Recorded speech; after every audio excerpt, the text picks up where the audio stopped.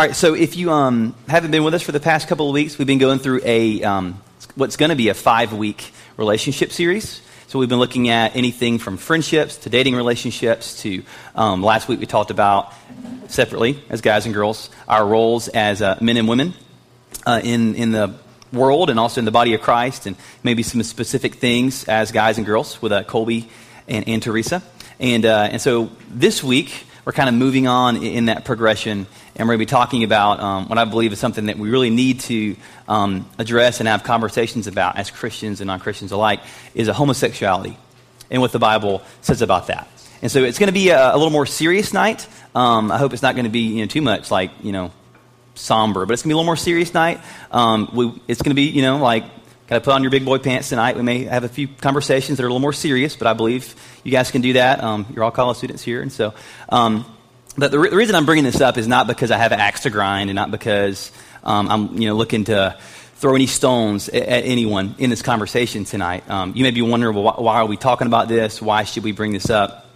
But because I think, kind of hearkening back to our apologetics conversations that we had earlier this semester, this issue, and I hate to call it an issue because it's more than that, but this issue is something that our culture has begun to define as the standard for you to be kind of welcome to the table in cultural conversation. It's become something that our culture has declared as good, and if you aren't accepting of that in any kind of way, then you're kind of ostracized. And we've seen a lot of that in different arenas through politics and through even education. A lot of campus ministries have had issues with this, with some of their practices on campus, and it's become a really hot button issue.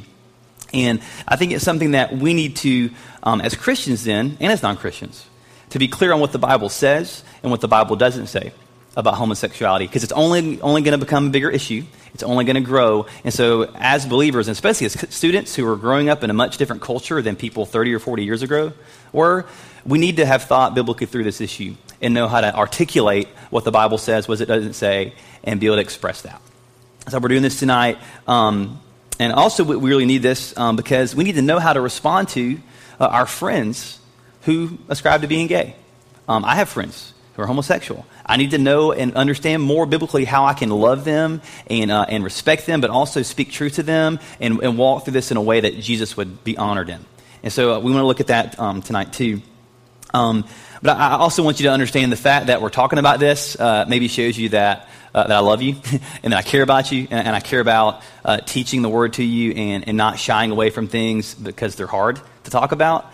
It'd be a lot easier to grow a college ministry by not talking about things like this and talking about other more cool things to talk about. But I think this is helpful to go through. And so here's what we're going to do tonight. That was kind of my spiel intro, is that we're going to look at what the scriptures say on the subject of homosexuality. And then next week, we'll do one more week, and we're going to look more at kind of our response. Kind of as a church and as Christians, how do we live and respond to this issue and really love people, honor them, respect them, but still respond in truth in that kind of way. And really, even next week, we're going to get more big picture than just this. We're going to talk about how do we even live in the midst of hot button issues and how we model Christ in that kind of way. But that'll be next week. Okay? So we cool with that? By the way, one thing I want to say is if you have a question at any point tonight, feel free to ask it. Raise a hand, say something like, it's okay to interrupt me tonight. That's a big permission, right, to interrupt me. But right, it's okay to stop me and ask a question or that kind of thing, okay? And if you have any questions later on after this talk tonight, like something I maybe said that just kind of rubbed you the wrong way, please come talk to me, all right? I want to be crystal clear with this. There's a lot of things in here that are difficult, that are, controversial kind of things we're going to talk about. Come talk to me, all right? None of this is too, taboo to discuss, okay? And so, could someone turn that ice machine off over there? Can we all get that? Thank you. That's going to drive me crazy. All right, so here's my preliminary thing, all right? Here's my preliminary for tonight. Because I know most of y'all, but I don't know all of you really, really well. Thank you. Man, it got so quiet in here when you did that. And so, but I don't know all of your pasts. And I don't know all of the intricacies of your life. And so there very well maybe someone in here tonight who either ascribes to being gay or has experienced same-sex attraction in the past. And if you're here tonight, I want to say, first off, you're welcome. And I'm really glad that you're here. And on the first thing on your outline, if you want to look at that, is this that I really want to highlight and really want us to start out with, and it's this. And the reason these are not on the same sheet tonight is because I want to give you plenty of room to take notes, if you want to take notes as well. So that's why it's there. The first thing is this, is that the church should be welcoming to all, even if not all lifestyle actions are affirmed. Right? God takes us as we are, all of us, right? Not just one specific group, but God takes all of us as we are, but doesn't want to leave us there. So know this tonight, is that I'm not here to throw stones. I've got plenty of my own sin struggles that I have to deal with every day and work of repenting through every day, right? I'm not going to stand up here and condemn anyone, shame anyone, tell anyone they're going to hell, and that kind of thing. Not on my agenda tonight, all right? Not ever on my agenda, but definitely not tonight, okay? Every person here is absolutely welcome and will always be welcome here. If we ever get to the point as a church or as a college ministry that we're not welcoming of people just because we disagree with them on something, we've completely lost what it means to follow Christ. Right? Because like we talked about 2 weeks ago, Jesus was known as a friend of sinners, right? Or 3 weeks ago, I guess. He was known as a friend of sinners, right? He never was someone who turned people away because they were quote unquote, not worthy of him or because he disagreed with them on certain things, right? So as a church, Colby talks about we should be the most welcoming environment on University Boulevard. And I believe that absolutely is true, even when it applies to this issue. In John 1:14, you don't have to turn there, but Jesus is described as this. Jesus is described as being full of grace and truth. All right, full of grace and truth. And I think that's really helpful and something we need to focus on as we begin tonight. Because think about this. Truth without grace is potentially hurtful and potentially hateful, while grace without truth is unloving because then we're not being honest with people about the reality of sin and what the Bible says is right and wrong. All right? I'm talking about big picture, general, everything when it comes to sin, right? And so one without the other, like grace without truth or truth without grace, is not a faithful representation of Christ, right? To represent Christ, we need to be full of both of those things, grace and truth. Turn with me in your Bible, if you will. We're going to be all over the Bible tonight, so get ready. It's going to be like Bible drills, flashback. Go to Mark, all right? We spent a lot of time in Mark last semester. Go to Mark 2, if you will. Mark 2:17. All right. Look what Jesus says here in Mark 2:17. He says, "And when Jesus heard it, he said to them," and this is the key thing here, "Those who are well have no need of a physician, but those who are sick. I came not to call the righteous, but sinners." Jesus came to call not the righteous, but sinners. And so basically what we see there, right, is that Jesus is for sick people, right? Not people who think they're well. One of the prerequisites for becoming a member of the church and becoming a Christian is to admit that you are screwed up and that you're broken and that you need Jesus. We forget that sometimes because we get here in the South and we get real dressed up on Sunday and we act like everything's all good and we walk around in the hallway. How you doing? Oh, I'm good. How you doing? I'm great. I'm awesome. When it's not really true half the time, right? And that's a different story. But one of the prerequisites for being a church member, right, is that you're a sinner. Like you admit you're a sinner, right? And we forget that. But we see right here that Jesus says that he didn't come for those who think they're well, think they have it all together, but those who admit their brokenness and their need to be restored and made whole in some kind of way, right? And so for us, here's the thing that I heard used recently that's great, is Jesus, or that the church should be more like a hospital waiting room and not like a lobby for a job interview. You ever been to a job interview before where you had to sit in the lobby and like you're dressed up, you're looking your best, and if you were there and other people were interviewing too, you're all like looking your best, you're all trying to put your best foot forward, put your best kind of face on for that interview. If in the interview they ask you, "What's your greatest weakness?" You're like, "My greatest weakness is that I just care too much. Like I'm just too good at what I do. Like it distracts people from what they're doing because I'm just so like we try to put on this face of like we have no problems, right? But 2 weeks ago, I spent 6 whopping hours in a hospital waiting room on Sunday because I had a sinus infection first off, so I went to the doctor for an hour and a half that day, and everyone else in there had the same thing. So I sit in there forever and get treated. And then my girlfriend gets sick that night, and I have to take her to the hospital because she's dehydrated and throwing up everywhere, and she has no fluids in her, so there's your dinner for the night.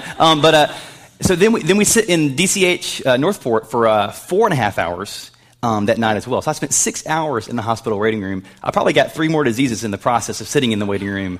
Anyway, but like one...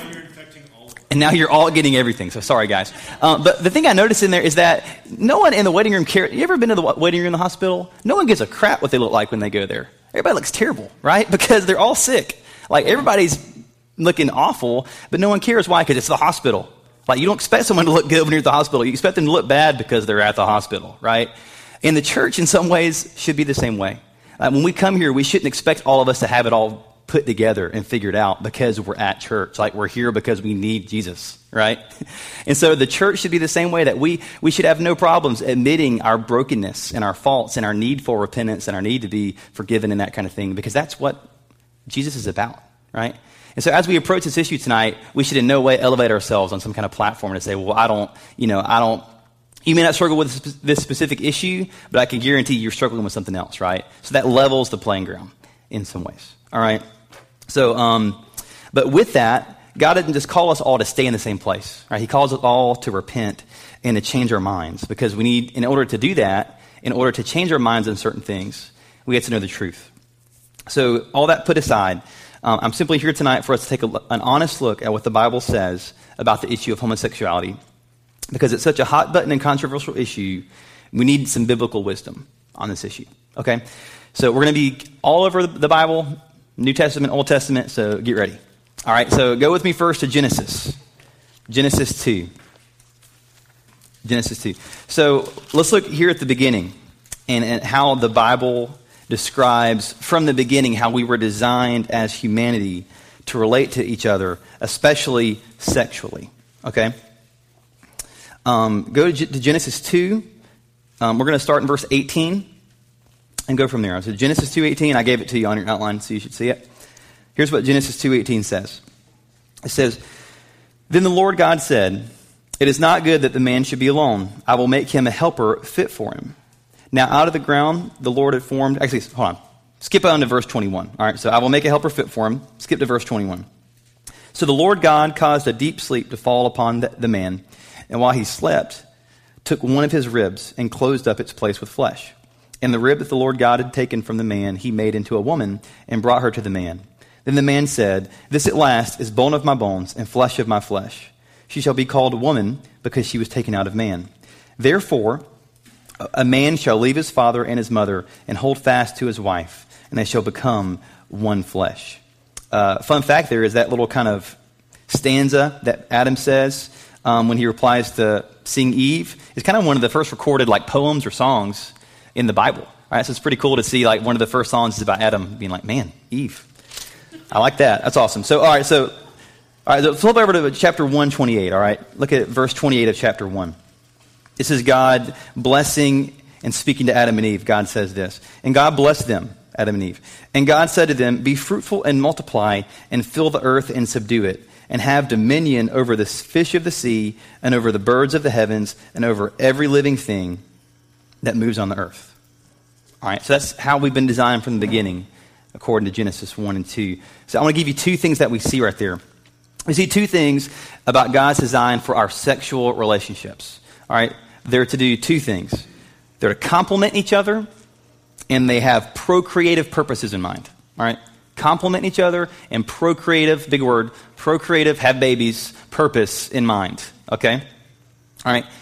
So we see a few things here I want to point out. The way in which the woman was created from Adam's side indicates that she is Adam's and man's divine complement in life by the way she was created. And then also, if you look at chapter 2 again, where it says, verse 24, "Therefore a man shall leave his father and his mother and hold fast to his wife, and they shall become one flesh," which Paul echoes even in Ephesians, right?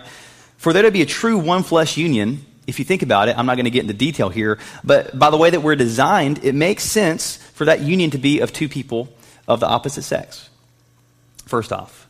If you think about also the command that God gave Adam and Eve to be fruitful and multiply, only two people of the opposite sex can fulfill that procreative purpose that God gave Adam and Eve. That's not to say that procreation is the only point of marriage, not saying that having kids is the only purpose of sex, but marriage cannot be properly defined without thinking about the children that can and naturally should, in many ways, come about because of that marriage. And so we see that, first off, God designed our sexual relationships to complement each other and have procreative purposes in mind. And so that would lead us then to believe that, first off, homosexual acts are wrong because they violate that creational order, that they aren't complementary in terms of how our bodies are designed, and they have no way to have any procreative purposes that come about. No kids can come about that kind of relationship. Okay, and then we look at in the Gospels, we'll get to in a second, Jesus even reflects that in some of his teaching, that he echoes back to even that passage there, verse 24, where therefore a man shall leave his father and his mother and hold fast to his wife. All right, so we see from the beginning we're designed that way. Skip on with me to Leviticus. All right, we're going Leviticus, guys. It's happening. All right, bring on Leviticus. It's about to get real up in here. All right. All right, look at Leviticus 18:22. You've heard this verse probably before.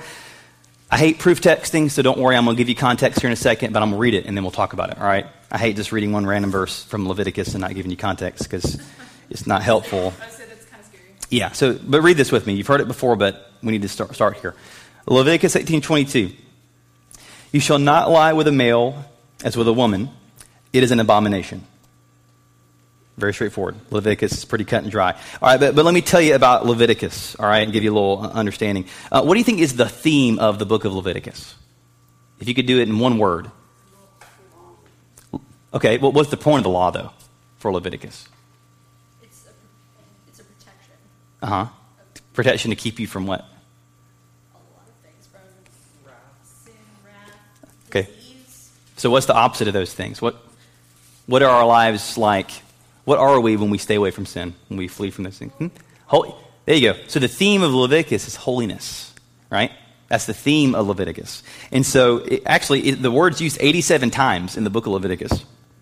And so the point of the book of Leviticus then is to guide Israel, because it's who it's written to specifically, in context, is to guide them to be a holy nation, a kingdom of priests, right? So in the book, you've got holy people with holy clothes in a holy land, at a holy place, using holy utensils and holy objects, celebrating holy days, living by a holy law, right? There's lots of holiness going on there, right? One day, I'm going to not teach to verse by verse, but one day we're going to do an overview of Leviticus and unpack some of that more, but that maybe if I want to drive everyone away from this ministry, we'll do that. But it's some fascinating things in there we'll talk about sometime in the future. But the second half of the book, kind of where we're at in chapter 18, is called the Holiness Code. All right, I'm not trying to bore you too much, but this is important context.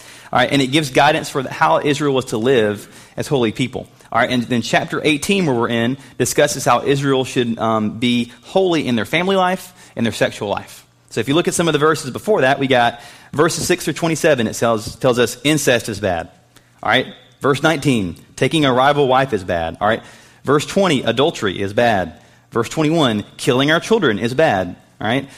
Verse 22, homosexual activity is bad. Verse 23, bestiality is bad. All right. So it's giving us holiness codes for Israel. But one thing to notice here is that in that passage, there are no qualifiers put on that sin besides it being committed with another person of the same gender. Right, there's no qualifiers. It doesn't say if those two people are committed or they're in a consensual, long-term committed relationship, then this homosexual activity is okay. It simply calls it a sin, right? It calls it, strong word, but it's what it says. It calls it an abomination, right? But here's what you're thinking maybe. You're like, well, is Leviticus even applicable, right? Leviticus, yeah, it's full of all kinds of... Yeah, well, we're getting there. But it's full of all kinds of weird stuff, right? Leviticus tells us not to eat pork.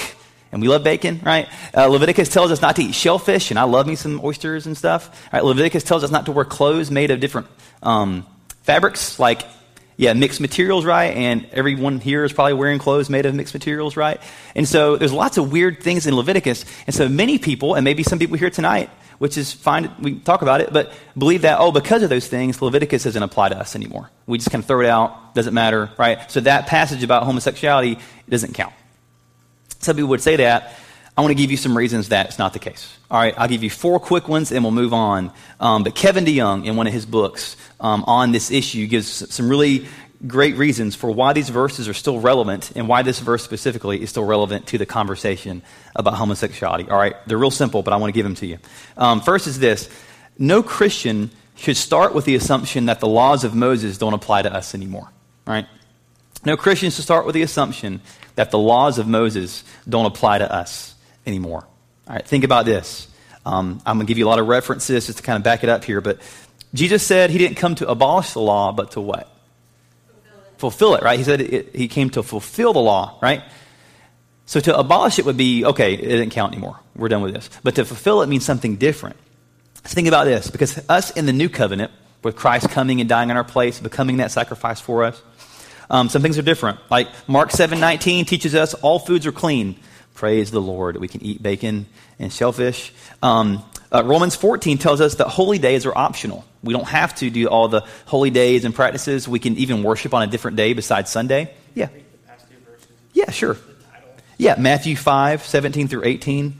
That's for Jesus abolishing the law. Sorry, fulfilling the law. Matthew 5:17 and 18. And then the all foods being clean is Mark 7:19. And then holy days being optional is Romans 14:5 and 6. Okay? And let me give you one more. And the sacrificial system has been replaced by Christ. So we don't have to offer sacrifices on Sunday morning. That's Hebrews, like chapter 7 through 10, like just the whole thing. You read that and you'll get it. All right. And so praise the Lord, we don't have to offer bulls and lambs and goats on Sunday mornings or any time. All right. Jesus has fulfilled those things because he was the intent of that. Right. Read the book of Hebrews. That's the whole point, is that Jesus is better than all of those things. However, that doesn't mean that we just throw out the whole Old Testament, because according to 2 Timothy, right, all Scripture is what? God breathed, and it's useful for teaching, rebuking, correcting, and training in righteousness. All Scripture. There's no qualifiers, only the New Testament. No, all Scripture, including Leviticus, right? And at the time that Paul wrote that, he would only be referring to the Old Testament. Exactly, because he didn't have the New New Testament. wasn't formed Because he was writing the New Testament, right? Yeah, and exactly. That's a great point. And so the entire Bible is useful to us, all right? And everything in the Bible reveals to us something about God's character. The sacrificial system even reveals to us things about worship. We don't have time for that, but it's great. So that's your first point. Second thing is this, all right? There's no indication in the New Testament that Leviticus should be treated as useless to us in the New Testament. So there's no indication in the New Testament that Leviticus should be treated as useless to modern day Christians. Okay? I'll give you a quick reference here. Jesus referred to Leviticus 19:18, which is love your neighbor as yourself. He referred to that more than any other verse in the Old Testament. Right? Any other verse, Jesus referred to Leviticus 19:18. And the New Testament refers to that 10 times. Even Peter and Paul quote Leviticus as part of their call to holiness. All right? I won't give you the references, but it's in 2 Corinthians and 1 Peter. And so the New Testament writers see no problem using Leviticus as a guide for godly living. All right? And then the third thing we see is that even if we'll go here in a minute in 1 Corinthians, but Paul's term that he uses in 1 Corinthians chapter 6 for men who practice homosexuality, we'll unpack that word more later, but the word that he uses for men who practice homosexuality is actually derived from two words that are found in Leviticus. Nerd moment for a second. So the Old Testament is written in what language? Hebrew, yeah. Now you know. Old Testament was written in Hebrew. New Testament was written in what language? Greek. All right. But they went back, and some guys, I don't know who, wrote what they call the Septuagint, all right, which is the Greek translation of the Old Testament. All right. So some guys went back and translated the Old Testament into Greek. The words for man and bed, which are arson and koita, if you cared. All right. Paul took those two words and combined them together to make a new word that he used for homosexuality in 1 Corinthians. So even see in 1 Corinthians 6, Paul is referencing Leviticus in a way. All right. Might have just blew your mind. You may be like, I don't even care about the Greek words, right? But just see that Paul is upholding and even referencing Leviticus even in 1 Corinthians. All right. And most people agree he came up with that word, kind of coined it on his own. He did that a lot in some different letters he did. Last thing is this, and we'll move on from Leviticus. And this is kind of obvious, but all those things withstanding, Leviticus uses strong language in denouncing homosexual behavior, and it calls it an abomination. It calls it sin. All right? It's very serious about the way it calls it. And so we don't see any reason that we can cast out that verse. Right? I'm not trying to bash anyone over the head, but I'm just presenting it before you. There's no reason we have to throw out Leviticus. All right, go to Romans, if you will.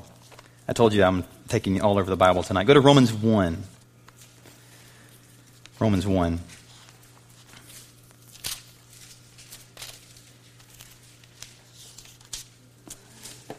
Okay, Romans 1, we're going to look at verses 18 through 32. I'm going to do a quick walkthrough of the argument of this passage. We could spend all night here if we wanted to. But as you can see, I'm giving you more of a survey of these things tonight. All right. Let's go with Romans 1, 18 through 32. All right. I'm going to read a few verses, talk about it, and move on. All right, it's almost like an interactive study Bible. All right. So look at verses 18 through 20 first. This is Paul giving an argument of how sin has affected humanity. Like Romans is kind of Paul's theology textbook. He's starting with sin and God's character and God's wrath being revealed about it. That's where he's going here. All right, so verses 18 through 20. For the wrath of God is revealed from heaven against all ungodliness and unrighteousness of men, who by their unrighteousness suppress the truth. For what can be known about God is plain to them, because God has shown it to them. For his invisible attributes, namely his eternal power and divine nature, have been clearly perceived ever since the creation of the world, in the things that have been made. So they are without excuse.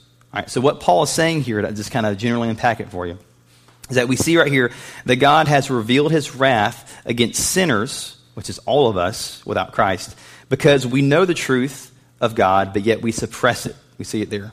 We see that God has revealed an element of himself to every person through creation and even our own conscience, so that every person in the world is without excuse before God.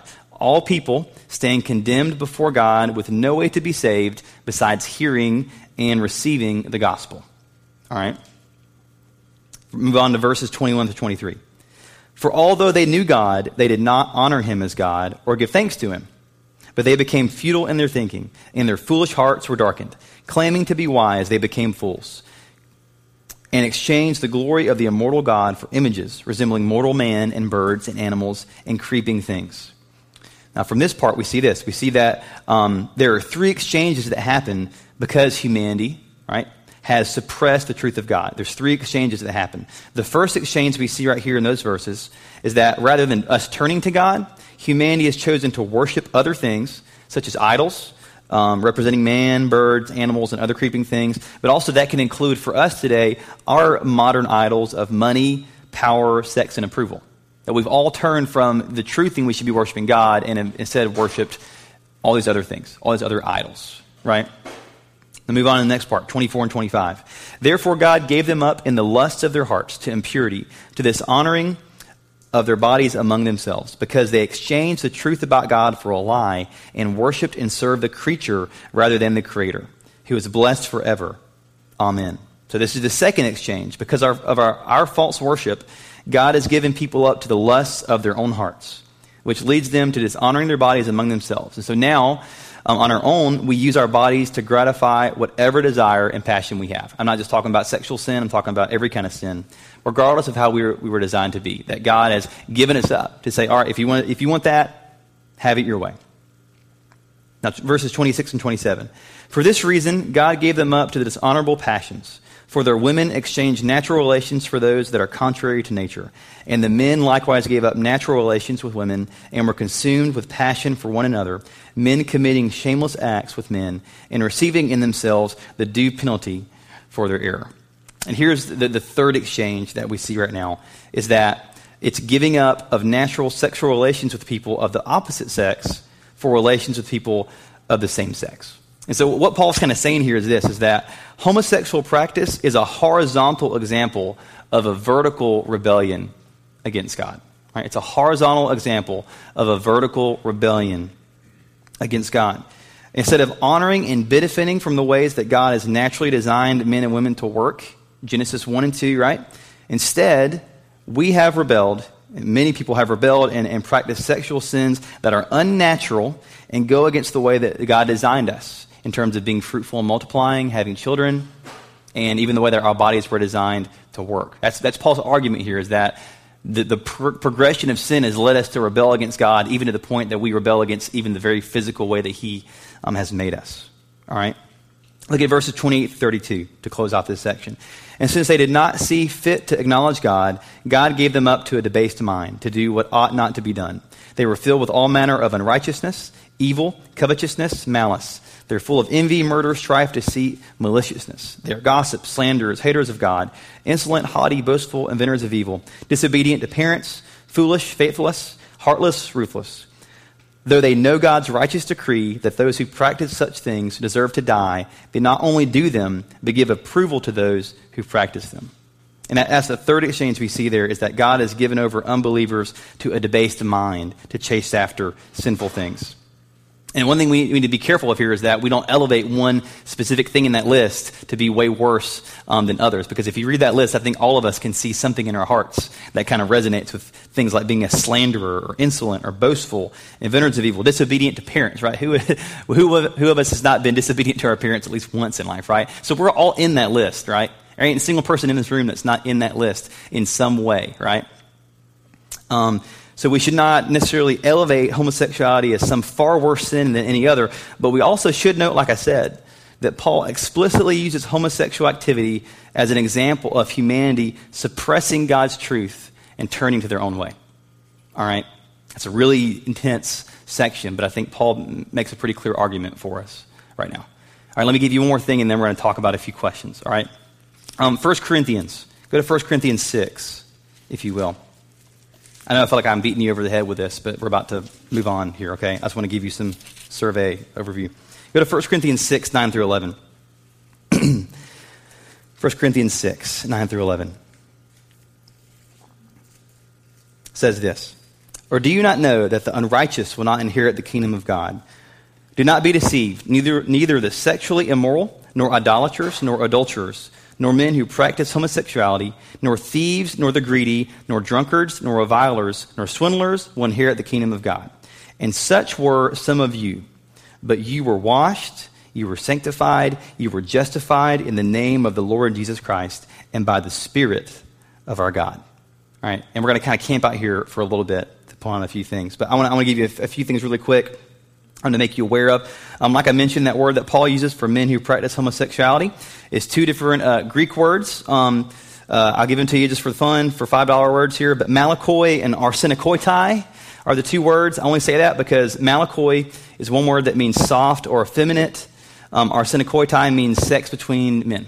All right, this is what it means. But if you have read much online, any blogs about this kind of stuff, you'll come across this really quick, is that some people say this. Well, Paul didn't have in his time a view of committed same-sex relationships that we have today, like same-sex marriage. People will say, well, that didn't exist back in that time in Paul's Greek culture. And so he was only talking about things that were very prevalent, which were male prostitution and man-boy love, as weird as that is to say. It was a legitimate thing back then that happened a lot. People will say, oh, he's only talking about those things. So since he's only condemning those actions, then a committed homosexual relationship today is okay, all right? Now, before you think about that too much, let me give you a thought, all right? So they would say that the relationships we have today are different, all right? But I would say that that's not true, and I'll give you this reference to back it up. Historian Thomas Hubbard, who's not a Christian, by the way, not a Christian at all, he wrote this book. It's really the definitive work on homosexuality in the ancient world. It's called Homosexuality in Greece and Rome. All right, and he shows in his book that homosexuality existed in a wide variety of forms in the Greek and Roman world, including committed same-sex relationships. So the kind of same-sex relationships you might think of today in terms of long-term committed marriage kind of relationships, they existed back in that time. Paul wasn't unfamiliar with those kind of things. Most people, based on that though, do believe that Paul invented that word, arsenokoitai. But like I said, it's a combination from Leviticus of the man and the bed words there.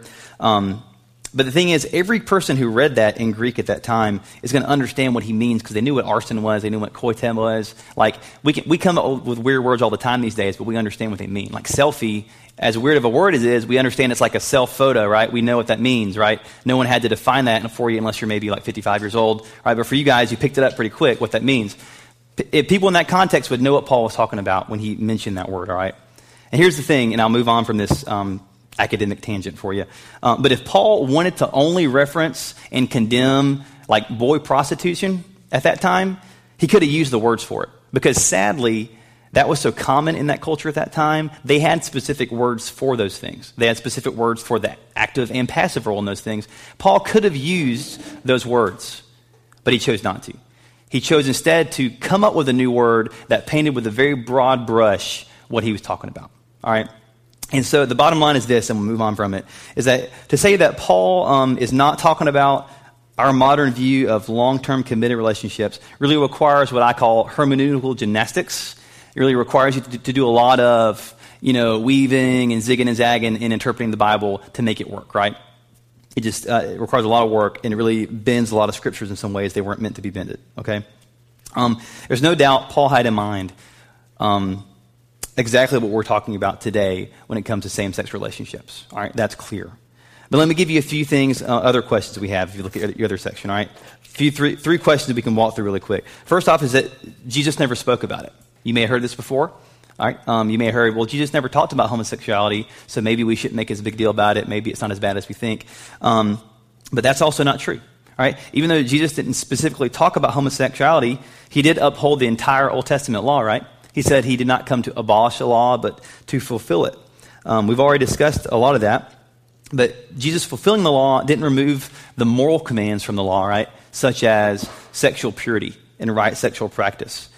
Jesus affirmed the creative order. He affirmed the law of Moses, and that he declared that sex is only permissible between a man and a woman in a covenant relationship of marriage. I'll give you a reference. We won't read it for sake of time, but Matthew 19. Go read Matthew 19, 3 through 6, if you want to see that. Jesus upholding the creative order in Genesis. All right? And so here's the thing. Anything that deviates from what Jesus upheld is called sexual immorality. And that means for us, regardless of where we stand on this, that means that we're all on level ground here when it comes to this. Colby said before that we're all sexually immoral in some way, and we're all in need of forgiveness and restoration, no matter who we are. All right? So, to put it into perspective, think about this. The scriptures never record Jesus saying the words idolatry, rape, fraud, or bestiality. Jesus never specifically addressed those things, right? But is anyone going to make an argument that those things are okay because Jesus never specifically said something about them? I hope not, okay? And so that's the idea there. But here's the second question people talk about, is that what about people who are born with same-sex desires and can't change? All right? I'm going to breeze through this quickly for sake of time, but I got this. Here's the thing. Our culture teaches us that we should simply follow our own desires and what they tell us, and that we can't be like authentic people these days unless we live out what's deeply inside of us, right? That we're not really being authentic to ourselves. We're not really being true because we're not living out the desires in the way that I was born, right? The way I was made. But that's not what Scripture teaches us, if you think about it. Romans 3:23 says, we've all fallen short of the glory of God, right? Jeremiah 17:9 says, our hearts are deceitful and desperately sick, and who can trust them? And so many times, honestly, our desires are just simply wrong. Even the desires we feel like, even if they're natural, are simply wrong. But even with that, Scripture also tells us that anyone, including people who have practiced homosexuality, and anyone in here, regardless of your sinful acts, can be transformed by God's Spirit. That there is hope for transformation for anyone. Look back at 1 Corinthians with me again, if you will. Look at verse 11 in that. I told you we were going to camp out here for a minute. Verse 11 says, and such for some of you, but you were washed, you were sanctified, you were justified in the name of the Lord Jesus Christ and by the Spirit of our God. Think about that. Washed means that our guilt is removed. Sanctified means that we're set apart for God and His purposes.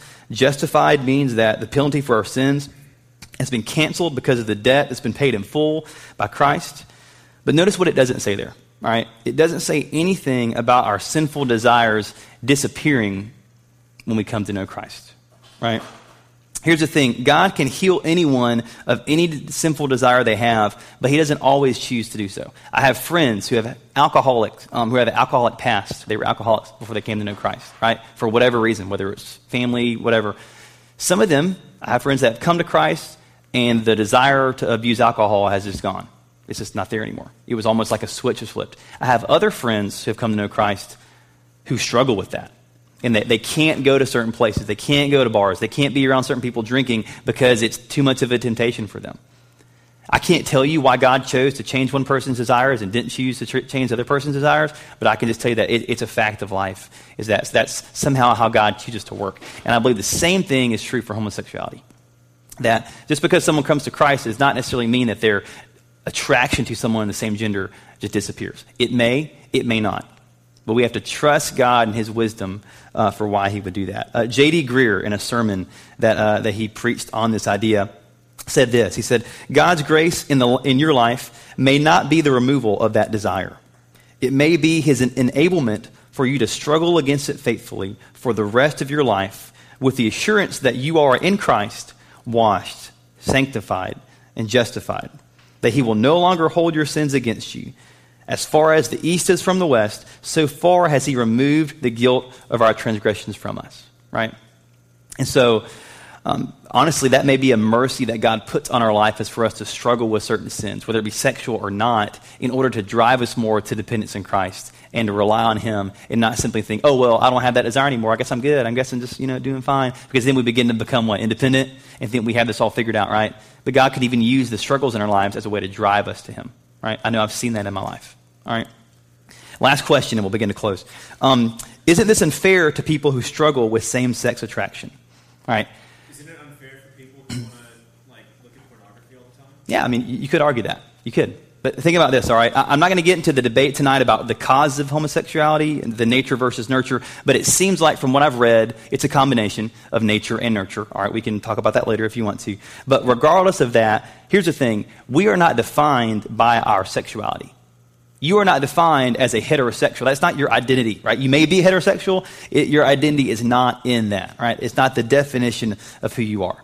And so even for us today, even when it comes to our desires, we live in a fallen world still where our desires are twisted. And many people have desires that are just wrong. And just because they even say that they were born that way, whether that is scientific or whatever, doesn't mean that we can simply embrace those desires and follow them to where they lead us, right? We'll talk about that more in a second. But here's the thing, and here's why I want to be really sensitive about this. Is because I know for a fact there are many Christians in the world that understand all that I went through with you in the Bible. They get all these verses. They know what the Bible says about homosexuality. They have committed to follow Christ. They want to live holy lives. But yet they still struggle with being attracted to people of the same sex. And for whatever reason, God has not removed that desire, and they still struggle with it. And here's the thing. I authentically hurt for those people. I authentically do, because I know it's an incredibly difficult burden for them to carry. Because think about this. What if I told you that you were never allowed to marry the person that you desired to marry? What if I told you could never start a family? You could never have a sexual relationship with someone, ever. That's what celibate Christian people who struggle with same-sex desire, that's what they're faced with. That's the decision that they face. That's the reality of celibacy with someone who struggles with same-sex attraction, right? And it's harsh, but that's what the Bible teaches us, right? We've seen how the Bible addresses homosexual activities, right? And so that's what we're presenting to someone when we say that your choice is to either have a change of desire or live a life of celibacy, right? I know that's harsh, it's heavy, but that's really what we have here. But here's the thing. And I hurt for those people. That's why I'm very sensitive to this issue. But like I said, there is possible hope for people to change. Let me give you a few examples. Rosaria Butterfield was a lesbian atheist professor of women's studies at Syracuse University. She came to Christ after being befriended by a pastor, and she's now a Christian author, and she's a homeschool mom. She experienced transformation from her sexual desires and is now married to a man and has kids, and she's a homeschool mom. She's an author. All right, Jackie Hill Perry, she's a Christian rapper. She's a poet. She experienced same-sex attraction from when she was 5 years old, from very early in her life. And she's now a wife and a mom. And so those people have experienced change. Change is possible. But here's the thing. All right, here's why I'm careful with this. Change is possible, but it doesn't mean that the change in our desires is necessary. All right? You hear what I'm saying with that? That may be controversial, but change is possible. I don't believe it is necessary, okay? Because for some people, it's just not there, right? There's no desire, all right? We can get into that, but I don't think it's fair to say that change has to be necessary. But that also means we should still flee temptation, flee sexual sin, right? But in terms of it being unfair to ask people whose desires don't change to live a life of celibacy, here's the thing, and this harkens back to what we talked about 2 weeks ago. Remember, marriage does not complete you, right? Remember what I talked about? The nuclear family is not the end-all, be-all. Marriage does not complete you. Sexual intimacy is not this end-all, be-all that if you finally reach that point, then your life is just complete, right? It's not the case, right? But sadly, in the church, many times we uphold that standard and we idolize the nuclear family, which it's good to uphold the family. We live in a culture that's terrible when it comes to the family. We downplay it, right? But we idolize it many times, sometimes in the church, to where people who maybe are in this boat of struggling with same-sex attraction feel like, well, man, I'm just never going to live a life that's complete and fulfilled if I don't have these changes in me that I just don't have, right? And so we need to be sympathetic and understanding with those people. I know it's a hard thing to wrestle with, right? But we have to remember that marriage does not complete us. The church, like we said earlier, is meant to be the new family of God. It's meant to be a place of community. It's meant to be a place of companionship that supersedes anything else. Remember Jesus talking about his mother and brothers and sisters? He said, he looked at his actual biological family and said, these aren't really my mothers and brothers and sisters. These people, the people in the new covenant community, the new covenant family of God, these other Christians, these are my mother and my brother and my sisters, right? That's a high calling and a high challenge for us in the church to really understand what it means to be a real community of people who do life together and even bring in people who are struggling with certain things that make it difficult for them to maybe fit in the normal church, right? And so one more thing on that and we'll conclude, is that if God calls someone to a single life, whether they're heterosexual or not, he will not leave them alone in that. God will give them the power and the ability to live that out. God never gives anyone a calling in life and leaves them on their own to fulfill that calling. If God calls someone and puts them in a situation to live a life of celibacy, he will equip them and empower them to do that. All right? You may have more questions about that. That's okay. We can talk later if you'd like to. But let me conclude with this and we'll wrap up. All right, this is my last thing I have on here. Is that all of us need to walk in repentance and faith, preaching the gospel to ourselves every day. Like I mentioned earlier, sexual gratification, isn't a right. It's not a right that we have in life. It's not something that we all are owed in some kind of way. Scripture commands us over and over again to act in a self-controlled way, right? And so if we just justified our sexual activity based on our natural attraction or based on that's the way I was born, then we could honestly justify a lot of things, including bestiality, pedophilia, even necrophilia, could be justified because there are many people out there in the world who say, I was born this way. I was born as an older man who just loves young boys. And they would justify, I was born this way. And so if we follow that path of, well, just follow your desires, then we would have to be accepting of that. And so we can't follow that path because we got to remember that sin distorts even our very nature. So that means that many times we have the desire to do things that are sinful and we don't have the right to give in to any inclination. And the truth is our sexual desires, whether gay or straight, on their own will always lead outside of God's will. Every single time. Your sexual desires on their own will always lead outside of God's will. Because our own sinful sexual desire is to just get it as much as we can with whoever we can, right? That's our own sinful desire, right? But that is not what the scriptures have called us to, right? And so we all have to submit our lives to the Lord, our desires to the Lord, no matter who we are, what we struggle with. I'll give you one more verse and we'll wrap up with this, right? Isaiah 66:2, I'll just read it to you. Isaiah 66:2 says this, but this is the one to whom I will look. He who is humble and contrite in spirit and trembles at my word. He who is humble and contrite in spirit and trembles at my word. So that should be all of our postures before God. No matter what we're struggling with, our posture should be one of humility, a contrite heart, a heart that is broken, a heart that is willing to submit to God in whatever area, and someone who seeks to actively obey God in every way. Part of following Christ is surrendering everything we have to him, and that includes our sexuality, no matter what our desires are. And so if you're not married in here, which is I think almost everybody in this room, then God's desire for you right now is to save a sexual relationship for marriage. So if you followed your sexual desire right now, it would be outside of God's will. So all of us in this room have to submit our own desires, whatever they are, to God. And so, but the issue is this, or the reality is this, is that we all have sin that we struggle with. We all have things that we're dealing with. We're all broken. That's why we all need the gospel. That's why we all have to be preaching the gospel to ourselves. And the gospel is not a gospel that says, well, you're too dirty, you can't come to Christ, but the ground is level at the foot of the cross, regardless of what you struggle with, right? And so we all need the gospel. We all need to realize that we are broken and destitute and, we're completely rebelled against God and gone our own way, like it said in Romans 1. We got to realize that. We got to realize that the only way we could ever be saved, ever be restored back to God and brought back to his original design is through Christ. Through surrendering our lives to him, recognizing that Christ died the death that we deserved, lived the perfect life that we never could live. And that's all we simply do now is put our complete trust and our complete faith in Christ.